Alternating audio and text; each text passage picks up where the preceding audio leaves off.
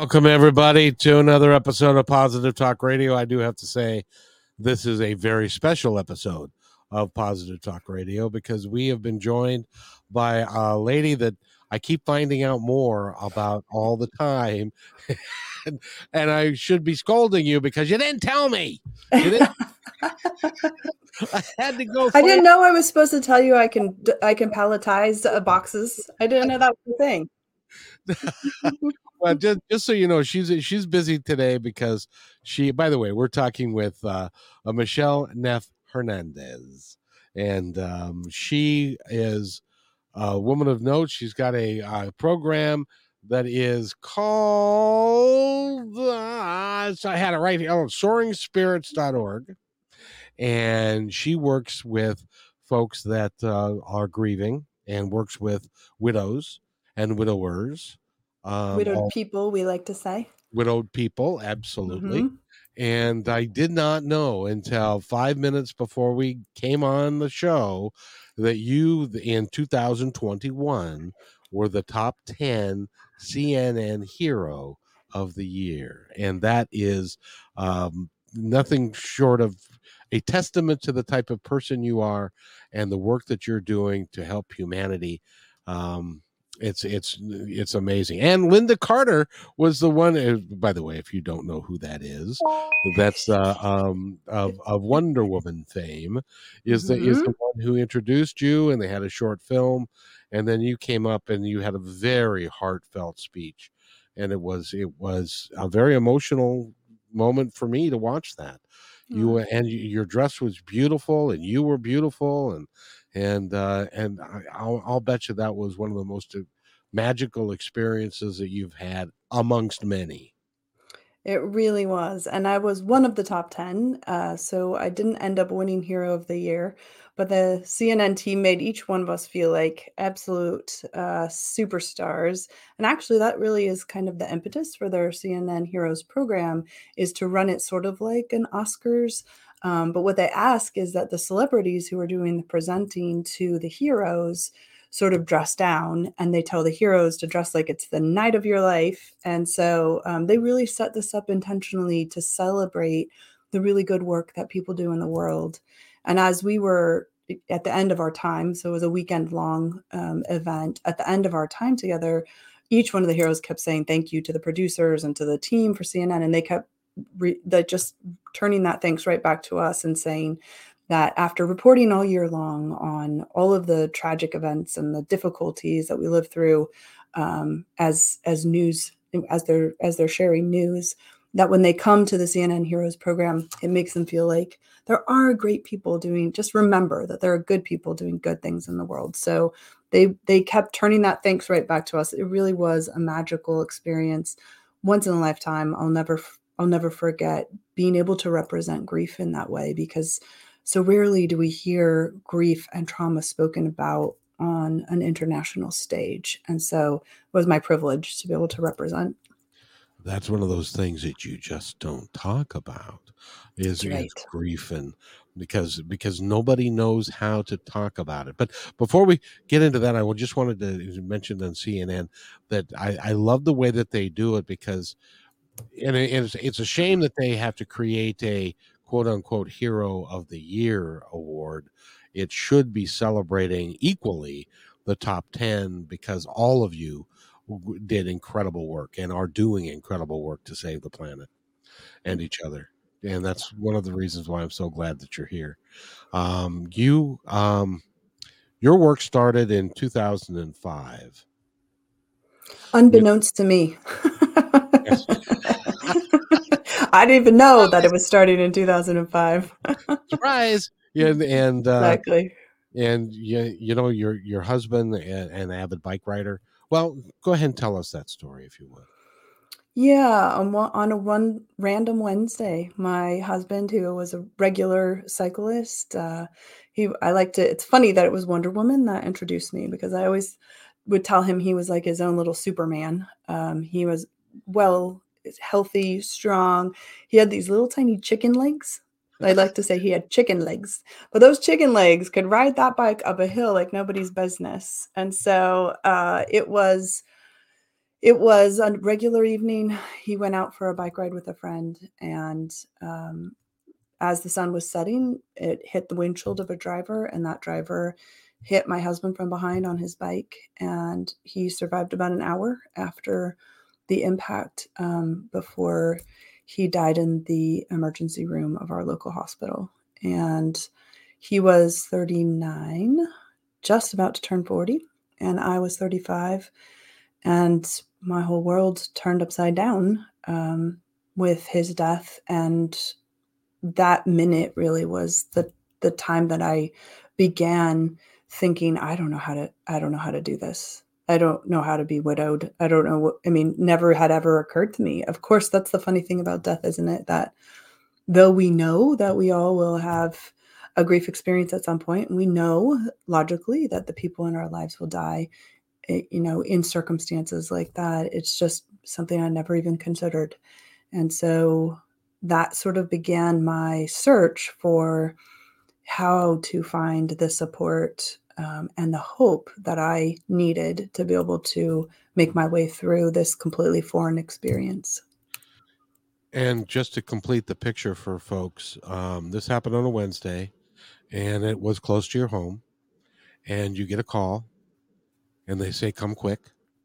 So you go, and you were able to be in the ambulance with him going to the hospital, where he expired right with you right there. And it was, I can only imagine. I've had people in my life die, but I've never had a spouse or somebody that I would consider to be a life partner pass away. And I just, the grief must be just overwhelming, because you kissed him goodbye on a Wednesday afternoon, and 2 hours later, you were widowed. And I don't know how to even comprehend that. That's just beyond me. Yeah, I didn't know how either. That therein lies the challenge, I think. But the truth of it, I think, is that whatever grief experience we come to, and including other traumas as well that sit beside the grief, is that however prepared we may think we are, it's impossible to be completely prepared for something like that. And what we learn, I think, through those early days is that it's harder than it looks. And so, people will come alongside us and offer support, and they hope that we'll get better, and they hope for all of these wonderful things for us. But what was most helpful to me was being accompanied by other widowed people who understood how hard it was and could continue to say, basically, I'm here to walk with you through this. I don't know. There's no right way to do this. That was so nice to have that verified, that there wasn't one particular way to do it, because I really wanted to do it well. If I could have had a checklist, that would have been made my day. But it turns out that we all have to make our own way through grief, every grief experience, whether it's the grief of someone pivotal in our life, like a spouse or a child or a parent, or sometimes even in other circumstances, different types of trauma, illnesses, job loss, divorce, the kind of things that just turn our lives upside down. When we have other people to walk through those experiences with us, I feel like it provides us with some perspective that's valuable for healing. And healing is the correct term here, because when you get people together who've had a common experience like that, and you can approach it in a positive way, because life doesn't end, it continues for us, and we would be best served by figuring out a way to make it work better for us to get through it. So that, because I honestly believe that our loved ones who have passed, all they want for us is the best. They want us to have a loving life. They want us to have a great life, and they want us to continue. Do you agree with that?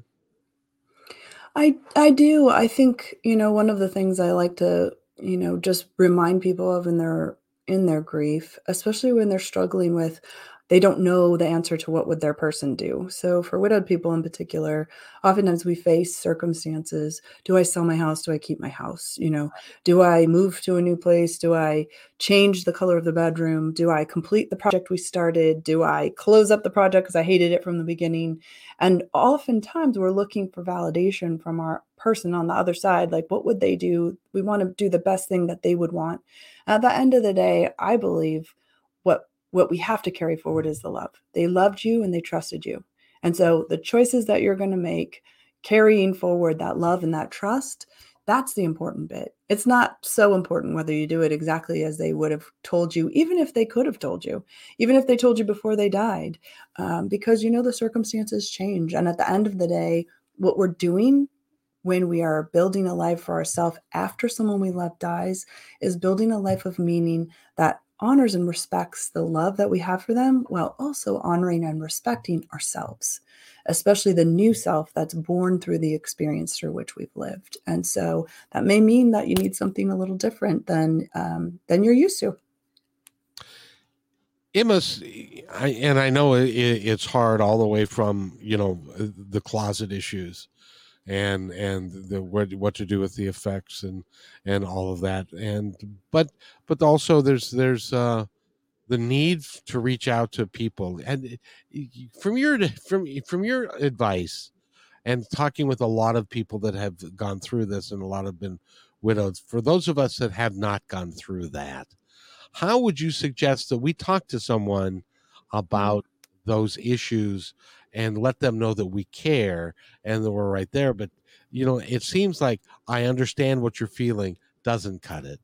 I sympathize doesn't cut it. You have my thoughts and prayers doesn't cut it. What does cut it? Love. I think that if we can all come back to it being as simple as that, because the truth of this is it can be fixed. And so if you're coming to a grieving person with the intention of helping them, please set aside any idea that you can fix this for them or that you can find a path through which they can be healed, because each one of us as grievers have to make our own way forward. That really is a unique and individual experience. But the thing that always matters is love.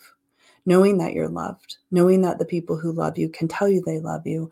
And sometimes being able to show that you love someone by acts of service, by being present, by being willing to listen.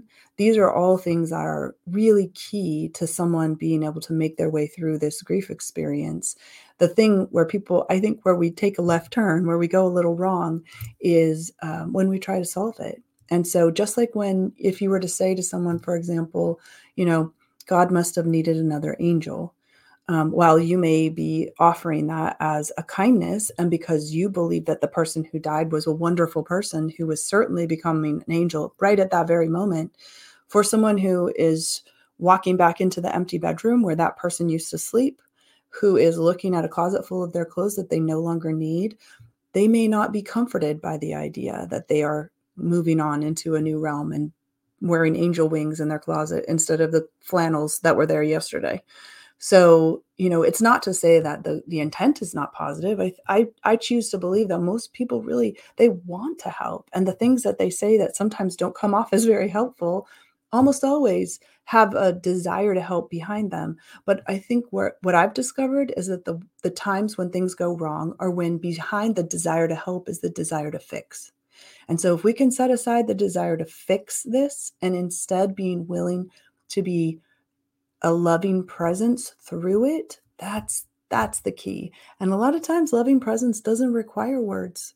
So you don't need to have words to be able to offer your presence, talking about the pandemic, thinking about how many people suffered through these losses without the hug from their, parent or their best friend, or without the ability to be surrounded by others. It was another layer of difficulty for people who either lost someone experienced the death of someone they love during pandemic, or as a result of the pandemic, they didn't get that opportunity to be loved in that way. And so people have to be creative sometimes in how they're able to reach out. But I often will tell people, Write a little note that says, I'm thinking about you and I love you. And in that note, include a gift card for a restaurant local to the person who you're sending the card to that delivers. Because that means on one day when they're just thinking to themselves, I can't do dinner, they have this gift from someone who loves them that has a card that says, I love you and I'm thinking about you. And also, here's dinner. It's those kind of small things that can really make a difference because the truth is we can't fix it. We can only offer love and support as the person who we love that's grieving makes their way through their own healing experience. That's really is sound. Well, you would give a sound, really sound wonderful advice because, you're right. It comes down to the nuts and bolts. It comes down to the day to day, moment by moment living that we all do. But when you're living it at each moment, it's different. And if they can get a gift card, and can have some food delivered, so that they don't have to get dressed and do all that kind of stuff, that would be really good. And I guess the other thing is just to reach out and just Yeah. to let them know that you're there. Yeah. And to keep reaching out, because I think this is another challenge for people who are witnessing someone else's grief. It takes way longer than people think. And so you imagine that people might be better. And oftentimes there is a time frame in people's mind where it's like after a year, they should be doing better. Certainly after 3 years. 5 years, we shouldn't even be talking about this anymore. But the reality is that grief continues to be a part of who we are. And when people ask me, how long do you think you'll grieve for Phil? My answer is for as long as he's dead. And I don't see any reversal of that coming. So that is the reality I live with, is that he will be dead for the rest of my life, which means I will miss and love him for the rest of my life, and I will grieve him for the rest of my life. That doesn't mean that my grief isn't going to shift and change over time. I don't grieve him in the same way I did in those first weeks and months and years after his death. But I do still miss and love him, and I do still grieve him. And there are times when something will happen in the world, or something will happen with the family, or something will happen in my life, and I'll wish I could tell him. And so, what I have to do as for me personally, what works is continuing a bond that I have with him, continuing the connection that we have. I still talk to him out loud. I still, will say, something to him or think, oh my gosh, he would love this. And so those are the kind of things that we normalize when we're able to be in community with other people who are grieving, because then we recognize that other people have those kind of connections and other people. I've been widowed for 16 years. 16 years later, I can still say I'm still grieving my husband. That does not mean that I don't live a full and amazing life. That does not mean that I don't love my current husband. I have a new husband who I've been married to twice as long as I was married to Phil, who is a pivotal and beautiful part of my life. But nothing replaces a person. So for as long as Phil's dead, I'll always miss and love the unique spirit that he is and that he brought to the world and to my life. And there's not only nothing wrong with that, but that is a really normal human way to process this grief experience. And when that happened for you, you made a concerted effort to start this company, start this nonprofit. I believe it's a nonprofit, It and is a nonprofit. and to work together with other people. And it's called soaringspirits.org. And it is designed for widowed people to get together to talk about their issues and what's going on. And I have a personal story that if I could share with you of something that went horribly wrong. And that was my brother-in-law and sister-in-law had been married for about 20 years, and she had a heart defect. And they didn't Mhm. expect her to live a full life, but she lived until she was about 40. And then she went into the ICU, and she was too far gone that they couldn't get her a heart transplant, and so ultimately she passed away at about 41 years old. And Oh, I'm sorry.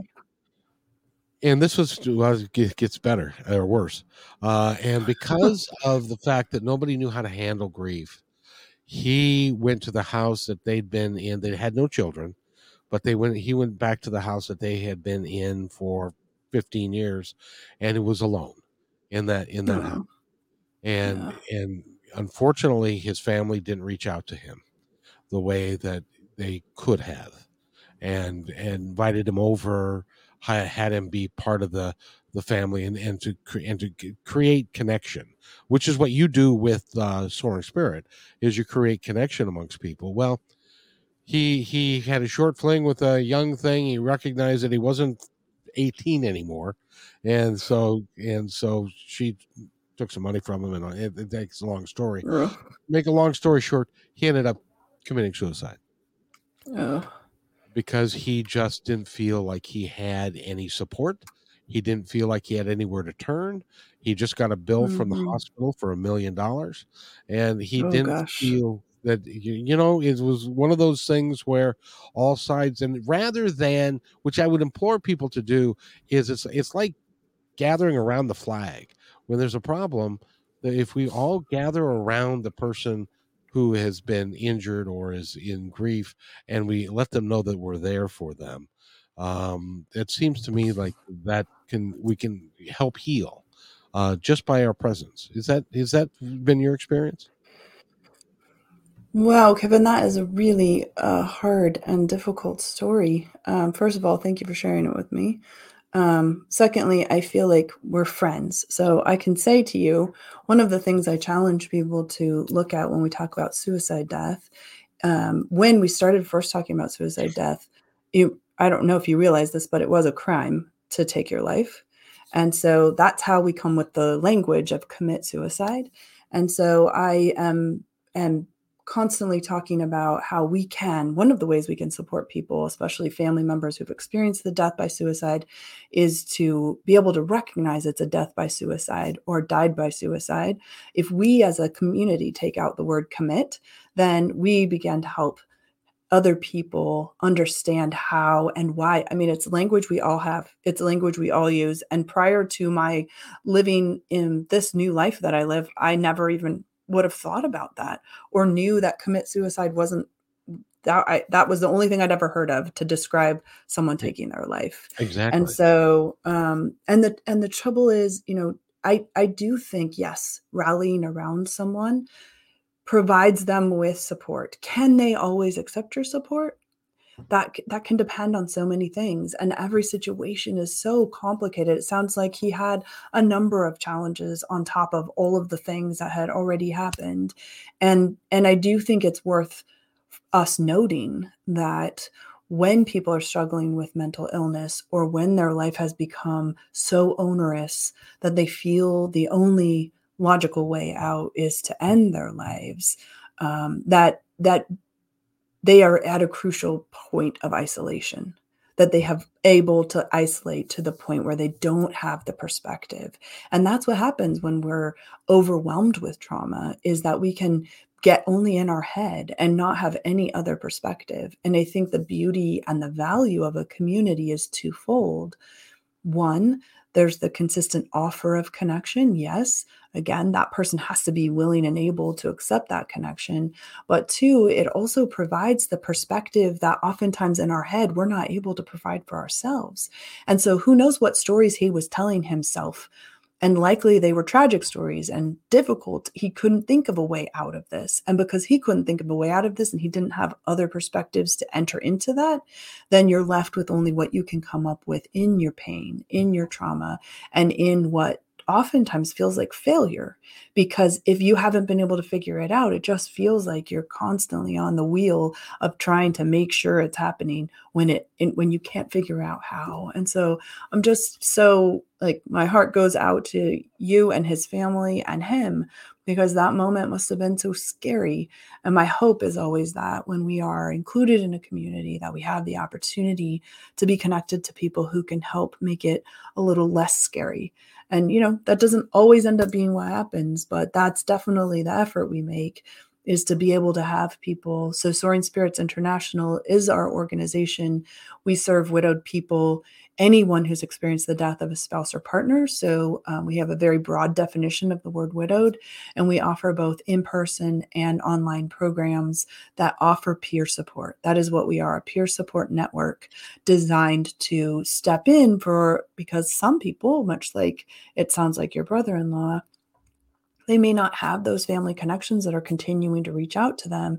And so if they can have a community of widowed people, they can find their support there, and then they're able to interact with their family in a different way, and not count on them exclusively for the support that sometimes they just don't know how to offer. And in his case, there was a great deal of anger Oh, because he felt yeah. the victim is he lost his wife, Mhm. his little girlfriend took some money from him and left. He was having trouble at work. He got a bill for Yeah. $1 million, and it's like, Right. at what point, is it like I'm Mhm. angry, and so that was Mhm. his Yeah. reaction to it. But Yeah. and it would if he had a community, and I think that really is key, and especially post COVID. If we Mhm. can get Mm. together a community, even if it's on Zoom, Mhm. even if it's, from people all across the country that can get together on Zoom and can talk about these issues, and be facilitated by someone like you who can kind of guide it in the right direction, I think that it Mhm. would benefit. And that's why the work that you do is now even more important than it was in 2021 when you won when you were in the top 10 for CNN for the Hero program, because it's continuing to be necessary and more necessary. Yeah. I do, and I think the other thing is that, what we offer is an opportunity for people to process the strong emotions that are attached. They're just a part and parcel of the grief experience. But oftentimes there's additional traumas that are included. And so, the story you gave begins with grief and then adds trauma on top of trauma on top of trauma for him. And that often happens for people, that when one big thing goes wrong, then a number of other things. And with each additional weight, you just feel more weighed down and less able to kind of carry what is being put on you, through life circumstances. And so, what helps when you have a community is to be able to offer the perspective of ways to continue to manage the strong emotion, because that's where it starts. It really starts with, I'm missing my person, I'm missing my partner in life, the person who would be my sounding board, the person who would help me figure this out. And so suddenly you feel very alone. And sometimes, even when you're in community, you still feel alone. So that isolation of grief is a real part of what each of us has to make our way through.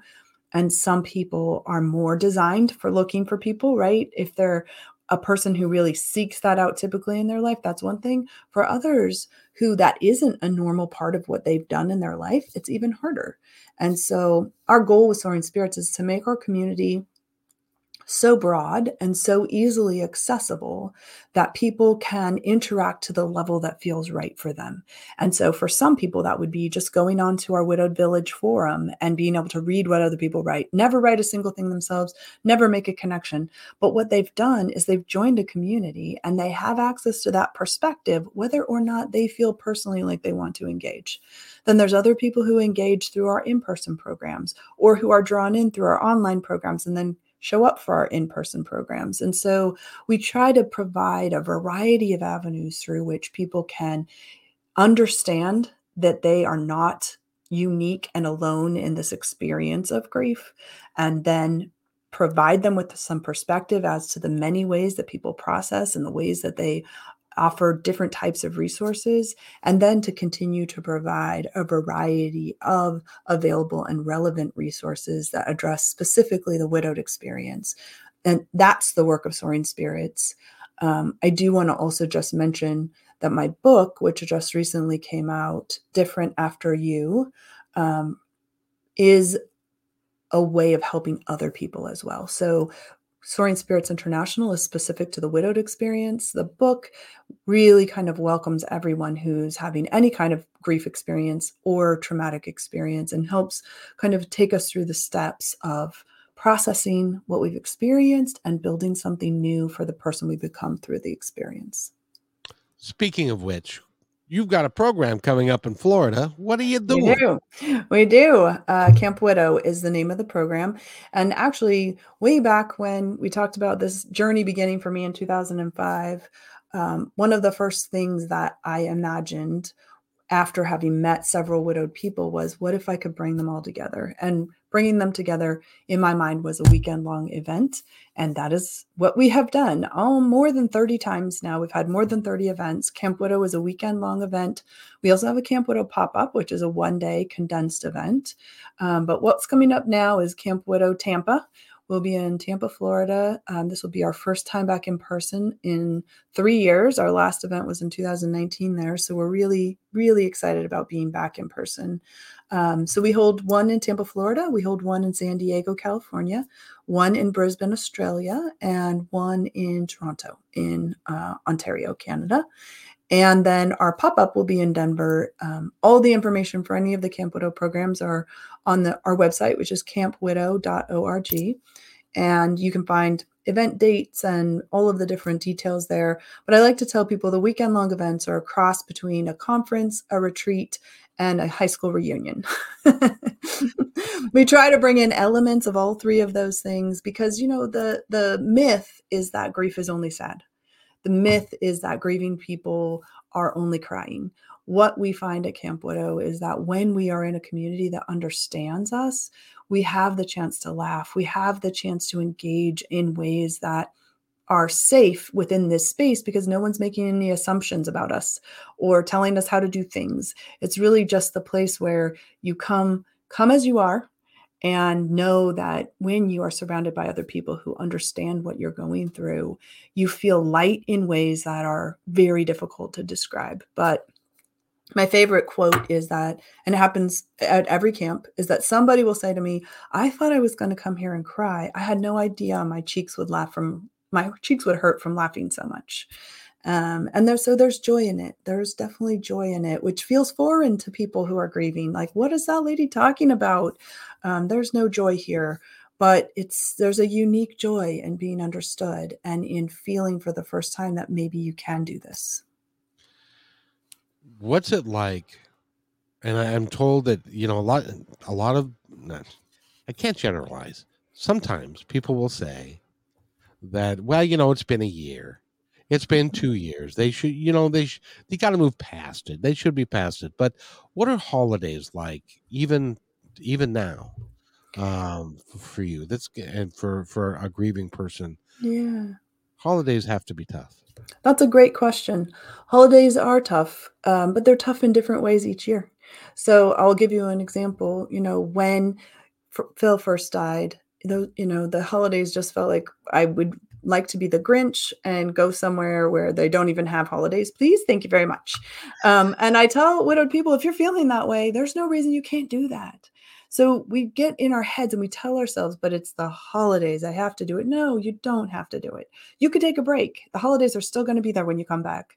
And so what I hope for people is that they free themselves from the expectations.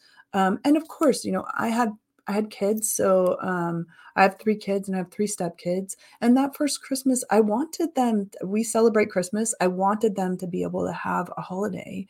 And so I recognize that some people will say, well, I can't leave because, the kids or the grandkids or whomever doesn't want me to be away for the holidays. But I encourage people to think about their holidays differently because they can come back to them being exactly how they were. Whatever your exact plan was, you can come back to that. It will still be there when you return. But to answer your question, how are holidays now and why does it take so much longer than people think? The answer to that is secondary losses. So we have the initial grief experience of the person who died. And then we realize as we start growing through the next few years, what are the other things they're missing? They're missing graduations. They're missing weddings. They're missing baby showers. They're missing the first holiday for their grandchild that was born after they died. So these are the things that continue to come up as we live that will be changed because this person is no longer physically present. And that's going to always influence how each different holiday is. And I think the other thing for me that has changed around the holidays related to my grief is that I have a better understanding now of the brevity of life. And as silly as it seems, of course I knew people died, but it didn't seem like my people were going to die. And now I know on a random Wednesday, one of the people I love the most could die. And what that does in my life is highlights that each opportunity I have to celebrate anything is valuable because I know that the days that I miss him the most are not always the big days. They're even not always the holidays, but I miss him the first rainy day of the season because he worked in air conditioning and heating. And so whenever it was a rainy day, Phil would be at home. I would be at work and he'd be calling me every 5 minutes. Are you coming home yet? Are you coming home yet? Are you coming home yet? And so who would know that a rainy day is the day that I most miss him because it's the small things that really do end up being the moments you miss. And whether that's where you used to sit and they used to sit drinking coffee in the mornings. And whenever you look at that chair, you have the sense that something's missing. It's not so much the big days or the things that you might expect, even death anniversaries, birthdays. Yes, those are a thing. But sometimes it's the smallest moments where you feel their absence the most because those secondary losses, they just can't be predicted and they come all through the rest of your life because you're always going to have firsts, things you never experienced before. And those things may remind you of someone you love who's died, who you wish very much could either participate in what you were doing or see that you're there or hear what they might think about it. So, grief is not something that has a timeline.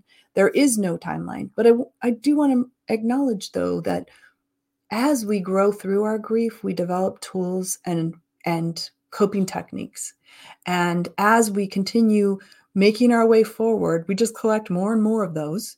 And so, 16 years into my grief experience, when I'm feeling sad and missing Phil, I allow myself that time because I know now what I didn't know then, which was that this is a passing moment and it's a way that I do stay connected to him. It's nice to miss him. It's nice to know that his absence is felt not only by me, but by many, many other people. And so, I will give this piece of advice to the listeners. If you're missing someone who's died, please call someone else who's also missing them and say, hey, you know what? I'm really missing Phil today because it means so much to me when people say, I miss that guy because I miss him too. And being able to share that with someone who loved and valued him is a really unique gift. So today, if you're missing somebody who's dead, call someone else who loved that person and say, hey, I just wanted you to know I'm missing this person. Because oftentimes it's just a beautiful way of continuing their memory. It's interesting that you say that because, by the way, first of all, I'd like to say thank you. I feel honored that you would call me a friend, and I feel the same way. And so thank you. You're very welcome. But I lost my mother in July. She was 90, had a full life, went to bed on Friday night after playing bridge and passed away. Mm-hmm. And so if you got to go, that's how you want to go. In any event, yesterday, it was Sunday, and it's a down day for me. I work the rest of the time, but I wasn't doing anything. And I said, gee, I should call Mom. Oh, well, now wait. And so I called my sister and I said, do you ever think that, think about calling Mom? And she said, well, it's interesting that you say that because she had surgery and she happened to be on drugs at the time. And she goes, gee, I wonder why Mom hasn't called because normally she calls after surgery. Yeah. And then a couple of days later, she thought about it again and goes, well, you drug addict. No wonder you're on Barbitol or something. So and stuff. And so, so those random thoughts come up to you and they do it for years. Mm-hmm. Because you were so accustomed to, or something wonderful happens in your life, and you go, "Gee, that's exciting!" Wait, like when you got the CNN award, it was like, "I want to." Oh, yeah. So it makes it. It makes it. I so love that you called your sister. See, I knew we were friends. That's the way but it's such a beautiful thing because first of all, you confirm for your sister that that's normal. Secondly, you both have a moment to talk about your mom. Thirdly, you get to be influenced by her love. She loved you and you would want to, have a chat with her and your sister was thinking, of course, Mom would call after surgery. Where's Mom? And that's just a representation, right, of that love and of the connection that is ongoing. And that's one of the beautiful things about loving someone through the end of their life is that for as long as we continue talking about them and we continue those connections, their legacy continues. That love continues to grow and just be passed on from one person to the next. If we're willing, if we're willing to allow our people to continue to be part of our lives after they die, we get that beautiful blessing of their continued presence. But you have to be willing. And sometimes because the pain of their absence is so difficult, sometimes people resist welcoming that connection ongoing because they're afraid that that's going to take them down an avenue that's too painful and they won't be able to recover. And so I encourage you to continue just taking the tiniest steps if you're afraid, to continue that connection with your loved one, because that continued connection is such a powerful agent for healing. And the connection that you and your sister will create by bonding through that is just yet another gift from your mom. Exactly. And I'd like to thank you for being here, and let's go through all of your stuff, because somebody out there who's listening to this now or later is going to need to reach out and connect because they've just recently lost somebody that is dear to them. So if they go to soaringspirit.org, and Yep. that's one of them. What else? Where else should they go? So we'll start with this. I want to say that anyone who's widowed or anyone who loves somebody who's widowed will find support on soaringspirits.org. And so that is the home base for all things Soaring Spirits, including Camp Widow. You'll be able to find the Camp Widow program on the Soaring Spirits website. We also offer support for someone who has a loved one in their life who's widowed. So not only will there be information for the widowed person, but also for their network, their family, and their friends. So you'll find all of that on soaringspirits.org. For the book, which is called Different After You, Rediscovering Yourself and Healing After Grief and Trauma, you can find that on my website, michelleneffhernandez.com. My mom loved to spell my name with one L. French is what she told me. That's the French spelling of Michelle.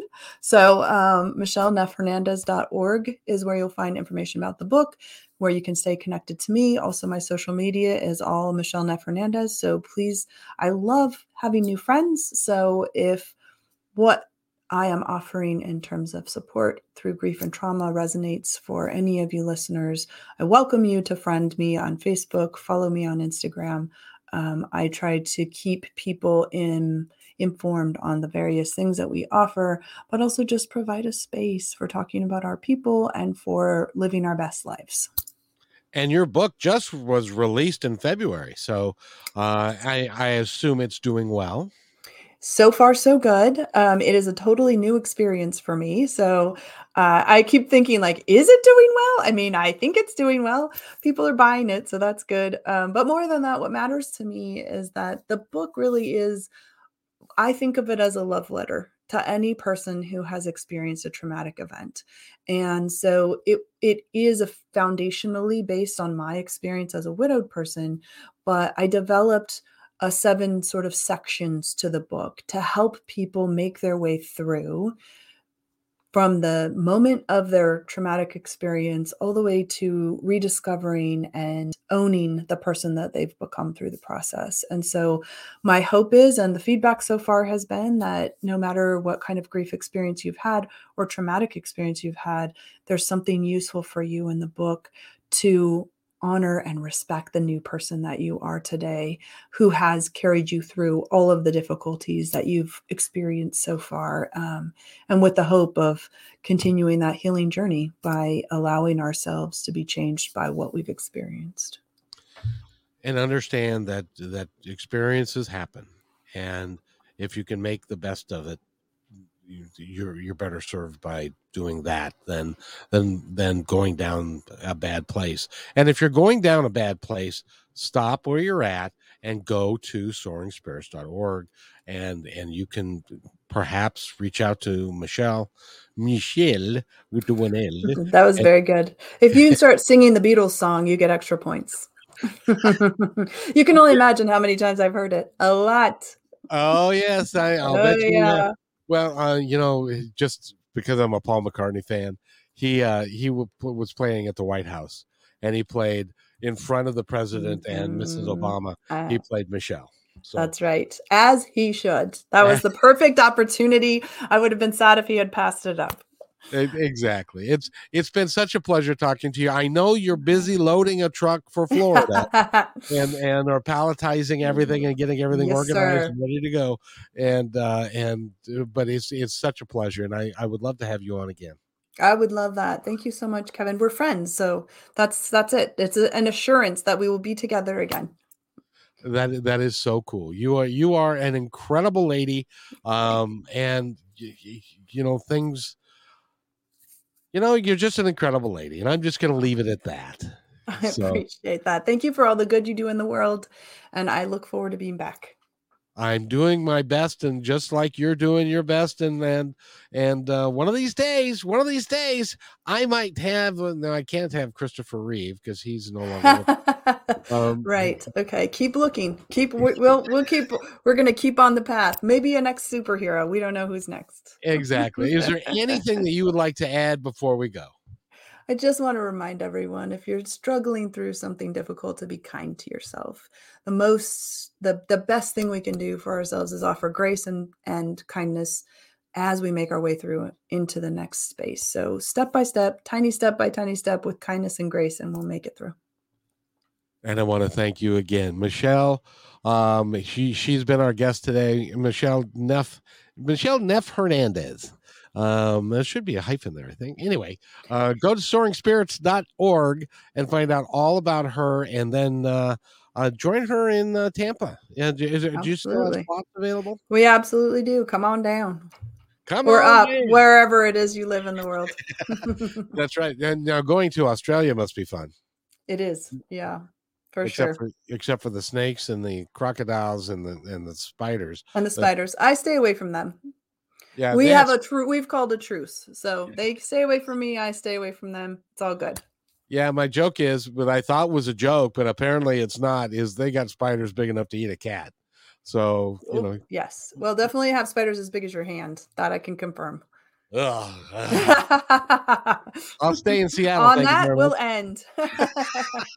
Michelle, you have a wonderful time down in Tampa, and thank you for the work that you're doing. You are a miracle in this life, and I know that Mr. Hernandez is looking down on you and is extremely pleased. Thank you. I appreciate that. And everybody, hang out right there, Michelle. I'll be right back. Thanks for enjoying this episode all the way to the end. Please give us a like and subscribe to this channel. This has been a production of kmmedia.pro. Please visit our website, oddly enough, named kmmedia.pro, for more details about us and our mission, which is to provide great positive programming designed to inspire us all. I'm Kevin McDonald, and I'm proud of these shows, and I truly hope that you'll like them and share them with friends and family. So on behalf of our entire team, remember, be kind to each other, because each other's all we've got. We'll see you next time.